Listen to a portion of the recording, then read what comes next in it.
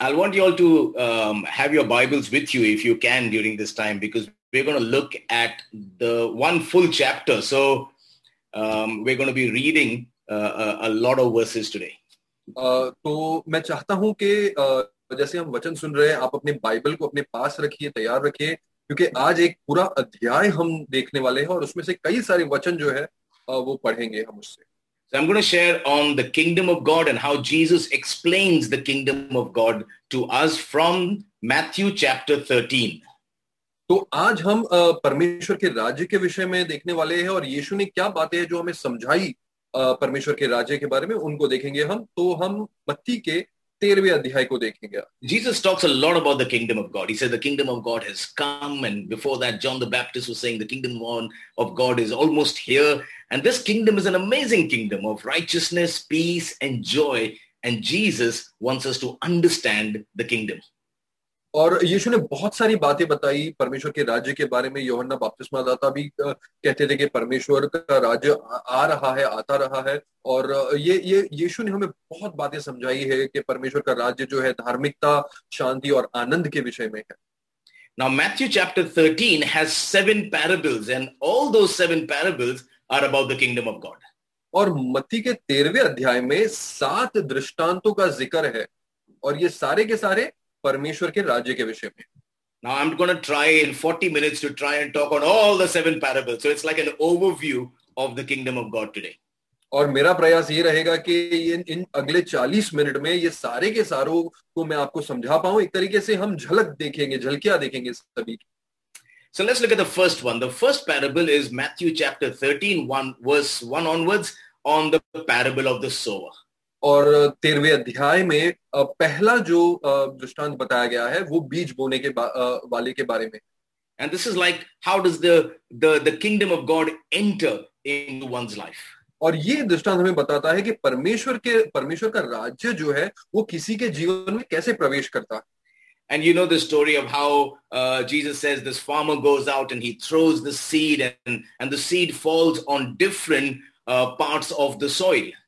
और आपने सुना होगा कि यीशु ये कहानी बताता है उस बीज बोने वाले के समान जो निकलता है और हर जगह पर बीजों को बिखेरता है, और ये बीज जो है अन्य प्रकार की भूमियों पर गिरते हैं. And I'll look from verse 18. Matthew 13 verse 18 onwards says this. Listen then to what the parable of the sower means. When anyone hears the message about the kingdom and does not understand it, the evil one comes and snatches away what was sown in their heart. This is the seed sown along the path. The seed falling on rocky ground refers to someone who hears the word and at once receives it with joy. But since they have no root, they last only a short time. When trouble or persecution comes because of the word, they quickly follow. The seed falling among the thorns refers to someone who hears the word, but the worries of this life and deceitfulness of wealth choke the word, making it unfruitful. But the seed falling on the good soil refers to someone who hears the word, understands it. This is the one who produces a crop of yielding 160 or 30 times what was sown. और मैं इस अध्याय के 18वीं कलम से आगे पढ़ूंगा, तो आप 18वीं कलम से मेरे साथ पढ़ सकते हैं. यीशु कहता है, तो बीज बोने वाले की दृष्टांत कथा का अर्थ सुनो. वह बीज जो राह के किनारे गिरा था, उसका अर्थ है कि जब कोई स्वर्ग के राज्य का वचन सुनता है और उसे समझता नहीं है, तो दुष्ट आकर उसके मन में जो उगा था उसे उखाड़ ले जाता है या चुरा ले जाता है. वे बीज जो चट्टानी धरती पर गिरे, उनका अर्थ है वह व्यक्ति जो वचन सुनता है, उसे आनंद के साथ तत्काल ग्रहण भी करता है, किंतु अपने भीतर उसकी जड़ें नहीं जमा देता. वह थोड़ी ही देर ठहर पाता है. जब वचन के कारण उस पर कष्ट और यातनाएं आती है, तो वह जल्द ही डगमगा जाता है. कांटों में गिरे बीज का अर्थ है वह व्यक्ति जो वचन को सुनता तो है, पर संसार की चिंताएं और धन का लोभ वचन को दबा देता है और वह व्यक्ति सफल नहीं हो पाता. वरन अच्छी धरती पर गिरे बीज का अर्थ है वह व्यक्ति जो वचन को सुनता है और समझता भी है, वह सफल होता है. वह सफलता बोए बीज से 3 गुना, 60 गुना और 100 गुना फल लाता है. So it's saying the good heart receives the message of the kingdom and bears much fruit. तो वो कह रहा है कि एक अच्छा हृदय वो होता है जो परमेश्वर के वचन को स्वीकारता है अपने जीवन में और उससे लेकर उसके जीवन में फल उत्पन्न होते हैं. It's about receiving. The start of the kingdom in your life is when you receive his word, believe it, and live according to it. ये परमेश्वर के राज्य की शुरुआत है आपके जीवन में जब आप परमेश्वर के वचन को स्वीकारते हैं और उसके अनुसार जीवन जीते हैं. You are born again and you enter into the kingdom of God, this amazing kingdom of righteousness, peace, and joy. You now know God. The kingdom of God has come into you and you have entered the kingdom. अब ये एक नया जीवन की शुरुआत हो चुकी है आप में. ये एक धार्मिकता का जीवन है, शांति का जीवन है और आनंद का जीवन है. परमेश्वर का राज्य अब आप में प्रवेश किया है. आपने अब नया जीवन जीना शुरू किया. And then you know what happens? We expect everything to be fantastic. There's great peace in our heart, but then we begin to experience struggle and challenge. Things look rough and tough. There is still a lot of evil around. And you say, I've entered the kingdom has come, but I see a lot of trouble. लेकिन फिर ऐसा होता है कि हम ऐसा अपेक्षा करने लग जाते हैं कि अब सब कुछ ठीक हो जाएगा. लेकिन तुरंत हमें पता लगने लगता है कि बहुत सारी तकलीफें, कठिनाइयां, यातनाएं आती है और हम सोचने लगते हैं अरे अभी तो मैंने परमेश्वर के राज्य को स्वीकारा है, जीना शुरू किया है, तो ये यातनाएं क्यों? There is sickness, there is evil around us and a lot of trouble. And you know what? Many a times when we come to faith in Jesus, when we enter the kingdom, there's peace within, but sometimes the trouble seems to have increased. There's greater opposition and you wonder, what is this? I thought everything will be fine. बीमारियां आती है, कठिनाइयां आती है और बहुत सारी यातनाएं होती है. हम समझते हैं कि परमेश्वर का राज्य तो है, अंदरूनी तौर से मैं शांति महसूस कर रहा हूं, लेकिन कठिनाइयां जीवन में और बढ़ती जा रही है. ये सब क्या है? And now as you're experiencing trouble and evil around you, Jesus now brings this explanation in the next parable, which is the parable of the weeds, to answer that kind of question of struggle that you and I face. और जैसे आप इन कठिनाइयों का सामना करते जाते हैं, यीशु अब अगले दृष्टांत में जो है समझाने की कोशिश करता है कि ये क्या है कठिनाइयां जिसका हम सामना करते हैं. So Matthew 13 verse 24 onward says this. Jesus told them another parable. The kingdom of heaven is like a man who sowed good seed in his field. But while everyone was sleeping, his enemy came and sowed weeds among the wheat and went away. When the wheat sprouted and formed ears, then the weeds also appeared. The owner's servants came to him and said, Sir, didn't you sow good seed in your field? Where did the seeds come, the weeds come from? An enemy did this, he replied. The servants asked him, do you want us to go and pull them up? No, he answered, because while you are pulling up the weeds, you may uproot the wheat with them. Let both grow together until the harvest. At that time, I will tell the harvesters, first, collect the weeds, tie them in bundles to be burned, then gather the wheat and bring it into the barn. तो 13वें अध्याय में और उसके 24वें कलम से यीशु हमें ये दृष्टांत सुनाते हैं. यीशु ने उनके सामने एक और दृष्टांत कथा रखी. स्वर्ग का राज्य उस व्यक्ति के समान है जिसने अपने खेत में अच्छे बीज बोए, पर जब लोग सो रहे थे उस व्यक्ति का शत्रु आया और गेहूं के बीज के जंगली बीज बो गया. जब गेहूं में अंकुर निकले और उस पर बालें आई तो खरपतवार भी दिखने लगी. तब खेत के मालिक के पास आकर उसके दासों ने उसे कहा, मालिक, तू तो खेत में अच्छा बीज बोया था ना, फिर ये खरपतवार कहां से आई? तब उसने उनसे कहा, यह किसी शत्रु का काम है. उसके दासों ने उससे पूछा, क्या तू चाहता है कि हम जाकर खरपतवार उखाड़ दे? वह बोला, नहीं, क्योंकि जब तुम उसे उखाड़ोगे तो उनके साथ तुम गेहूं भी उखाड़ दोगे. तब तक फसल पकने दो, जब तक फसल पके दोनों को साथ साथ बढ़ने दो. फिर कटाई के समय मैं फसल काटने वालों से कहूंगा कि पहले खरपतवार की पुलिया बनाकर उसे जला दे और फिर गेहूं को बटोर कर मैं खते में रख दूंगा. So what's he saying in this parable? He's saying, listen, the good and the bad will be found together side by side. तो वो इस कहानी में ये बता रहा है कि सुनो, अच्छी और बुरी बात दोनों साथ साथ देखी जाएगी. You know, they'll be so intermingled together that it will be impossible to separate them. ये इतने मिले जुले होंगे कि इन दोनों को आसान तरीके से अलग कर पाना मुश्किल होगा. And so Jesus said, listen, the separation will not be made now. It will be made at the end of the world. However, the men may wish that it might happen right now. Jesus said, no, they'll grow together. Evil and good will be together. But on one day, they'll be separated. तो यीशु कहता है इन दोनों को इस समय अलग कर पाना उचित नहीं है. इन दोनों का अलग होना संसार के अंत में होगा. जितना भी तुम चाहो कि इसी समय इन दोनों को अलग करे, उनका अलग करना इस समय उचित नहीं है.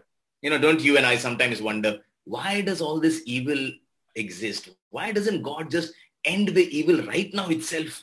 No, just finish all the evil now. No, make everything perfect right now. I wonder whether you have these kind of questions.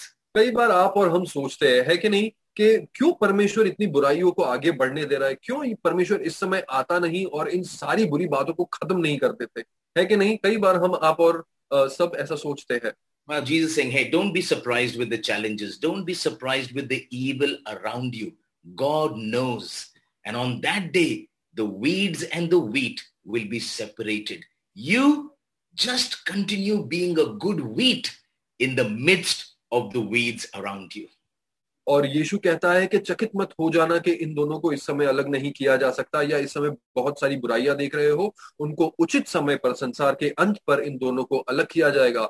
पर फिलहाल तुम्हारे लिए उचित बात यह है कि तुम एक अच्छे गेहूं के दाने बनते हुए उन्हीं के बीच में अच्छा धार्मिकता का जीवन जीते रहो. You're not of the world, but you're in the world. But live as those who are part of the kingdom, the good wheat in the midst of so much of evil around.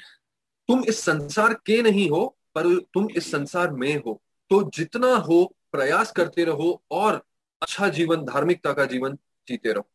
But then you and I can even still get discouraged. We can say, yeah, okay, evil is around, but we can get discouraged and say, so much of evil, finish this off, God. But God wants you to know, listen, don't be discouraged. There's good news for us as well. तो आप और हम ऐसी बातों को सुनकर निराश हो सकते हैं कि हाँ, लेकिन इतनी सारी बुराइयां है, क्या करे, तकलीफें होती है और निराशापन आ जाती है. लेकिन परमेश्वर हमसे कहता है, नहीं नहीं, हमारे लिए अच्छी बातें, अच्छी खबर है. And in the next parable, Jesus said, listen, this kingdom of God is a growing kingdom. Don't be discouraged. This kingdom is growing, as he explains the parable of the mustard seed. और यीशु कहता है अपने अगले दृष्टांत में, वो कहता है कि निराश होने की बात नहीं है. अच्छी खबर है कि ये राज्य जो है, ये बढ़ता हुआ राज्य है, जो आगे बढ़ते जाता है. और फिर वो जाकर हमें राई के दाने के बीच की कहानी सुनाता है. So Matthew 13, verse 31 and 32, he says this, he told them another parable. The kingdom of heaven is like a mustard seed, which a man took and planted in his field. Though it is the smallest of all seeds, yet when it grows, it is the largest of garden plants and becomes a tree so that the birds come and perch in its branches. और इसी अध्याय में 13वें अध्याय के 31 और 32वें वचन में यीशु हमें राई के दाने का दृष्टांत बताते हैं. यीशु ने उनके सामने और दृष्टांत कथाएं रखी. स्वर्ग का राज्य राई के छोटे से बीज के समान होता है, जिसे किसी ने लेकर खेत में बो दिया हो. यह बीज छोटे से छोटा होता है, किंतु बड़ा होने पर यह बाग के सभी पेड़ों से बड़ा हो जाता है. यह पेड़ बनता है और आकाश के पक्षी आकर इसकी शाखाओं पर शरण लेते हैं. So don't be discouraged when you see bad around and evil around. This kingdom of God is an increasing kingdom. It's growing everywhere. It is spreading. It said, John the Baptist says, since the day of John the Baptist, the kingdom of God is forcefully advancing. In the midst of the evil, kingdom of God is growing. तो निराश मत हो जाना जब आप अपने इर्द गिर्द, अपने हर ओर जो है बुराइयों को बढ़ते हुए देखो, क्योंकि परमेश्वर का राज्य जो है वो आगे बढ़ता हुआ राज्य है. और यूहन्ना बपतिस्मादाता ने कहा है जैसे कि परमेश्वर का राज्य बड़े जोरों से जोर लगाकर आगे बढ़ रहा है. It starts with one small mustard seed, but it grows to the nations of the world. And that's what God is doing. This kingdom is spreading through the nations of the world. Of the increase of his kingdom, there shall be no end. और ये राज्य भले छोटा ही क्यों ना हो, लेकिन ये बढ़ते जाता है और संसार के हर एक राष्ट्र में फैलता है। Amen. Even in Messiah Church, it spread from where you started, but it is spreading, spreading, spreading. And you, together with us and together with other people of the kingdom, we're believing that this kingdom is spreading to the nations of the world. और मसीहा कलीसिया में भी आपके द्वारा छोटी सी शुरुआत होगी, लेकिन ये फिर फैलते जाएगा और अलग अलग जगहों पर और दुनिया के कोने कोने तक फैलेगा। Hallelujah. Hallelujah. But this extension of this kingdom is not only an external expansion, there is an internal growth of the kingdom as well. And Jesus says the parable of the yeast, and he says there is a leavening influence over the hearts of men. This kingdom of God works inside and this kingdom of God works outside. अब अनोखी बात इस राज्य की ये है कि ये राज्य जो है सिर्फ बाहरी रूप से फैलते नहीं जाता, ये राज्य जो है ये अंदरूनी रूप से भी फैलता है। ये एक खमीर के समान जो है अंदरूनी रूप से भी फैलाव करता है, बढ़ोतरी देता है। So verse 33 says, he told them still another parable. The kingdom of heaven is like yeast that a woman took and mixed into about 30 kilograms of flour until it worked all through the dough. 33वें वचन में वो आगे कहता है, उसने उन्हें एक दृष्टांत कथा और कही, स्वर्ग का राज्य खमीर के समान है जिसे किसी स्त्री ने 3 बार आटे में मिलाया और तब तक उसे रख छोड़ा जब तक वह सब का सब खमीर न हो गया। Hallelujah. That's what happens. When you believe in Jesus, that happened in my life, that's happened in many of your lives. When you enter into this kingdom, change happens within. Our lives get transformed. And this wonderful kingdom spreads into every area of our lives. And then through our lives into every area and hearts of other people's lives as well. तो ऐसा ही होता है जब हम यीशु पर विश्वास करते हैं। यीशु हमारे जीवन में अंदरूनी रूप से जो है बढ़ोतरी लाते जाता है, बेहतरी लाते जाता है और उसकी के साथ साथ औरों के, हमारे द्वारा औरों के जीवन में भी जो है यीशु बेहतरी और बढ़ोतरी लाते जाता है। When you believe and you see this change within, you see this change outside, you understand, wow, this is an amazing kingdom. और जब आप ये बदलाव आपके अंदर देखो तो आप देखोगे और कहोगे कि वाह, ये बड़ा ही अद्भुत राज्य है ये। And Jesus then goes on to explain in the next 2 parables, talking about how valuable is this kingdom. Do you value this kingdom that you have now experienced and know? और फिर आगे चलते हुए यीशु कुछ और दृष्टांत बताता है और फिर कहता है कि इस राज्य का मूल्य जानो। क्या तुम इन राज्यों का मूल्य जानते हो? It is such a precious kingdom that people are willing to let go of everything, give up everything so that they can get hold of this kingdom. ये परमेश्वर का राज्य इतना मूल्यवान है कि इसको पाने के लिए आप बाकी सारी चीजें छोड़ देते हो। इन लोगों ने भी इसका मूल्य इतना जाना कि बाकी सारी चीजें छोड़ दी। And in verse 44, Jesus again further explains and says, this kingdom of heaven is like treasures hidden in a field. When a man found it, he hid it again, and then in his joy went and sold all he had and he bought that field. 44वें वचन में यीशु अब ये अगला दृष्टांत समझाते, वो कहते हैं, स्वर्ग का राज्य खेत में गड़े धन जैसा है जिसे किसी मनुष्य ने पाया और फिर उसे वह गाड़ दिया। वह इतना प्रसन्न हुआ कि उसने जो कुछ उसके पास था जाकर बेच दिया और वह खेत मोल ले लिया। What's he saying? He's saying this man, when he has seen the kingdom, he says everything else is not valuable. The kingdom of God is the most valuable thing. ये क्या कहता है यहाँ पर? वो ये कहता है कि इस मनुष्य ने जब राज्य को देखा, उसने कहा ये इतना मूल्यवान है कि उसके सामने बाकी सारी चीजें बेकार सी है, तो वो क्या करता है? बाकी सारी चीजों को छोड़ राज्य को ले लेता है। And then he continues in the 6th parable, says something similar in verse 45. Again, the kingdom of heaven is like a merchant looking for fine pearls. When he found one of great value, he went away and sold everything he had and he bought it. और ऐसा ही दृष्टांत वो अगले वचन में बताता है। 45वें वचन में वो कहता है, स्वर्ग का राज्य ऐसे व्यापारी के समान है जो अच्छे मोतियों की खोज में हो। जब उसे एक अनमोल मोती मिला तो जाकर जो कुछ उसके पास था उसे बेच डाला और इस मोती को मोल ले लिया। Now, these two parables are very alike each other in that both of them express the great worth of what the gospel is. और ये दोनों ही दृष्टांत जो है एक समान है, एक दूसरे के समान, कि ये दोनों बताते हैं कि सुसमाचार क्या है. The first one is a man who actually finds the treasure by chance. He is just walking and suddenly finds this treasure by chance. जो पहला दृष्टांत यहाँ पर हमने देखा वो दिखाता है कि एक व्यक्ति है जो यूं ही टहल रहा है और अचानक से उसे राज्य मिल जाता है, अचानक से उसे वो खजाना मिल जाता है. He was not looking for treasure. He just found it. वो उसकी खोज में नहीं था, बस यूं ही मिल गया उसे. You know, and many people actually, God reveals himself to them, not because they were hunting, but they just found. It's like the Samaritan, the woman of Samaria. He found this savior when she had just gone to fill water. And suddenly she encounters Jesus and everything changes. She wasn't looking for the savior. She just went for water, but she found the savior. और कई लोगों के जीवन में ऐसा होता है कि परमेश्वर अपना प्रकाशन यूं ही उनको दे देता है. ऐसा नहीं है कि वो लोग खोज कर रहे हैं और फिर परमेश्वर ने उन्हें प्रकाशन दिया, बस यूं ही मिल जाता है उन्हें परमेश्वर का प्रकाशन. जैसे कि वो सामरी स्त्री के बारे में हम देखते हैं जो उस कुएं के पास बैठी थी. वो खोज नहीं रही थी मसीहा को, पर मसीहा की मुलाकात उससे होती है और मसीहा उससे मिल जाता है, परमेश्वर का राज्य उसे मिल जाता है. खोज नहीं कर रही थी वो.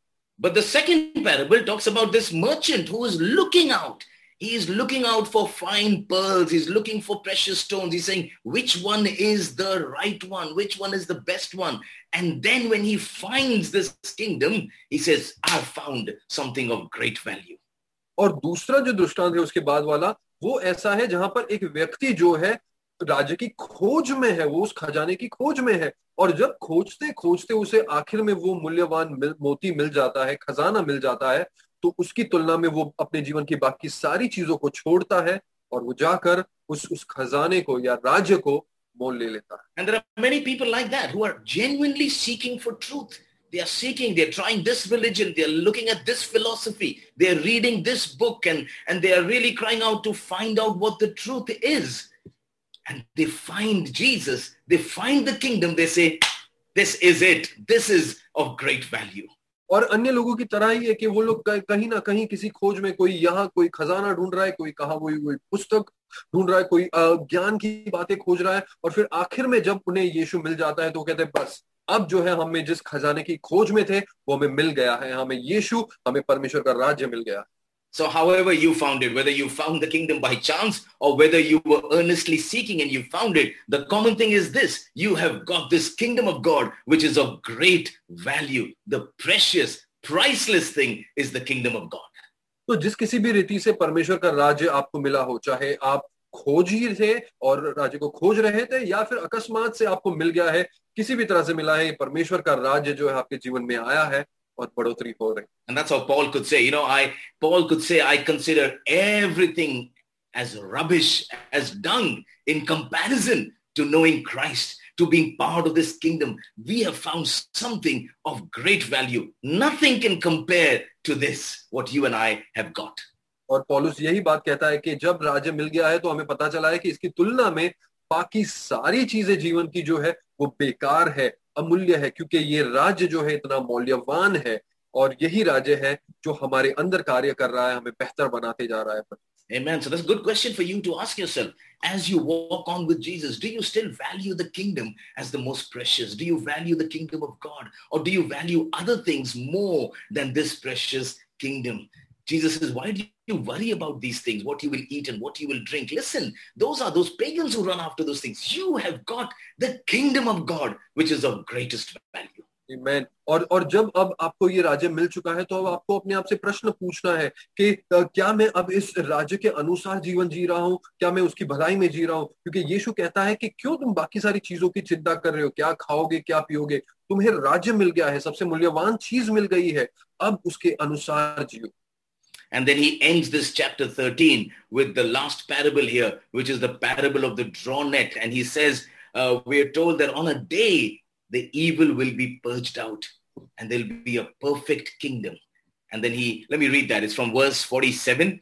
He says this: once again, the kingdom of heaven is like a net that was let down into the lake and caught all kinds of fish. When it was full, the fishermen pulled it out on the shore. Then they sat down and collected the good fish in baskets, but threw the bad away.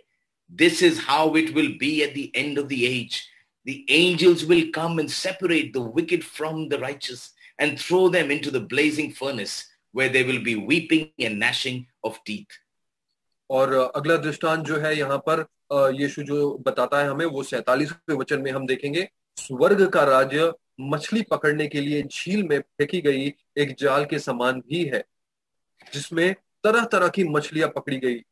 जब वह जाल पूरा भर गया तो उसे किनारे पर खींच लिया गया और वहां बैठकर अच्छी मछलियां छांट कर टोकरियों में भर ली गई, किंतु बेकार मछलियां फेंक दी गई। सृष्टि के अंत में ऐसा ही होगा। स्वर्गदूत आएंगे और धर्मियों में से पापियों को छांट कर धधकते पहाड़ में झोंक देंगे, जहां बस रोना और दांत पीसना होगा। So what's Jesus saying? The net will be drawn to the shore and there'll be judgment and separation will be made. The evil will be cast away, but the good will be preserved and admitted to their reward of joy in glory. और इस जाल को मछलियां भर जाने के बाद उसे किनारे खींच लिया गया और उन्हें छांटा गया। और यीशु यहाँ पर यही कह रहा है कि संसार के अंत में न्याय होगा, जहां पर बुराई को जो है उसके अनुसार सजा मिलेगी और धार्मिकता के लोगों को उनसे अलग किया जाए। There's a glorious future. There'll be this amazing, glorious kingdom of righteousness and peace fully established on that day. और उस दिन जो है हमारा वो भविष्य जो है जो महिमा से भरपूर है, स्थापित कर दिया जाए। Friends, the kingdom of God is here and has not yet fully come. But a day is coming when the kingdom will be gloriously established. दोस्तों, परमेश्वर का राज्य यहाँ है और फिर भी भरपूरता से नहीं आया है, लेकिन वो दिन आएगा, अंत का दिन, जब परमेश्वर का राज्य संपूर्ण रीति से स्थापित कर दिया जाए। We must look forward to that great day with expectation that one day everything will be glorious. हमें बड़ी अपेक्षा के साथ उस दिन का, उस समय का इंतजार करना होगा जब एक दिन परमेश्वर उस राज्य को पूरी तरह से हमें दे देगा। So let's look at this overview. Jesus is trying to explain the kingdom of God to us. He says, first, the sowing of the seed and the kingdom of God enters you and you enter the kingdom. तो आओ इसे फिर से एक संपूर्ण रीति से देखें। तो सबसे पहले यीशु कहता है कि परमेश्वर का राज्य हमारे जीवन में उसके वचन के द्वारा प्रवेश करता है। Second, there will be, even though you're in the kingdom, there will still be evil around. There will be intermixture in this world of evil and good living together. अब इसके बावजूद कि परमेश्वर का राज्य तुम्हारे भीतर आ चुका है, आप फिर भी बुराइयों का सामना करोगे। आप देखोगे आपके इर्द गिर्द बहुत सी बुराइयां हैं। But then this kingdom it has got this power of rapid growth and extension. लेकिन अब ये राज्य जो है इसमें सामर्थ्य है कि वो बहुत तेजी से फैलता जाए। And this kingdom has the power for a leveling influence over the hearts of men. और इस राज्य में सामर्थ्य है कि वो एक खमीर के समान असर लाते हुए मनुष्य के जीवन में भीतरी रूप से भी फैलता जाए। He wants you and I to understand that it's of great value, is priceless, that men will consider this of great value and they might find it by chance. और परमेश्वर चाहता है कि हम जाने कि ये राज्य का मूल्य जो है ये बहुत बड़ा है, अधिक मूल्यवान है ये, और वो चाहता है कि हम मनुष्य जो है इसका मूल्य जाने। And if you're searching and when you're searching and searching and searching and you find it, you will know this is priceless what you have got, the kingdom of God. और जब आप इस राज्य के खोजी बन जाते हो और खोजते खोजते उसे हासिल कर लेते हो, तो आप जानते हो कि आपने वो खजाना, वो राज्य पा लिया। And one day this kingdom will fully come. Lastly, we are told a day will come when the evil will be purged out and everything will be made perfect again. और फिर हमें बताया जाता है कि एक दिन वो आएगा जब राज्य पूरी तरह से स्थापित कर दिया जाएगा, जब सारी बुराई, सारे पाप को दूर कर दिया जाएगा और इस राज्य का स्थापना हो जाएगी पूर्ण रीति से। So give thanks that you are in the kingdom, value this as a priceless kingdom and look forward to the fulfillment of all things on that last day. तो धन्यवाद दो कि आपने राज्य पाया है, राज्य आपके अंदर है और ये राज्य फैलते जा रहा है और आप इसको अंत के दिन में पूर्ण होता हुआ जरूर देखेंगे। Amen. God bless you. आमीन। प्रभु आप सबको आशीषित करे।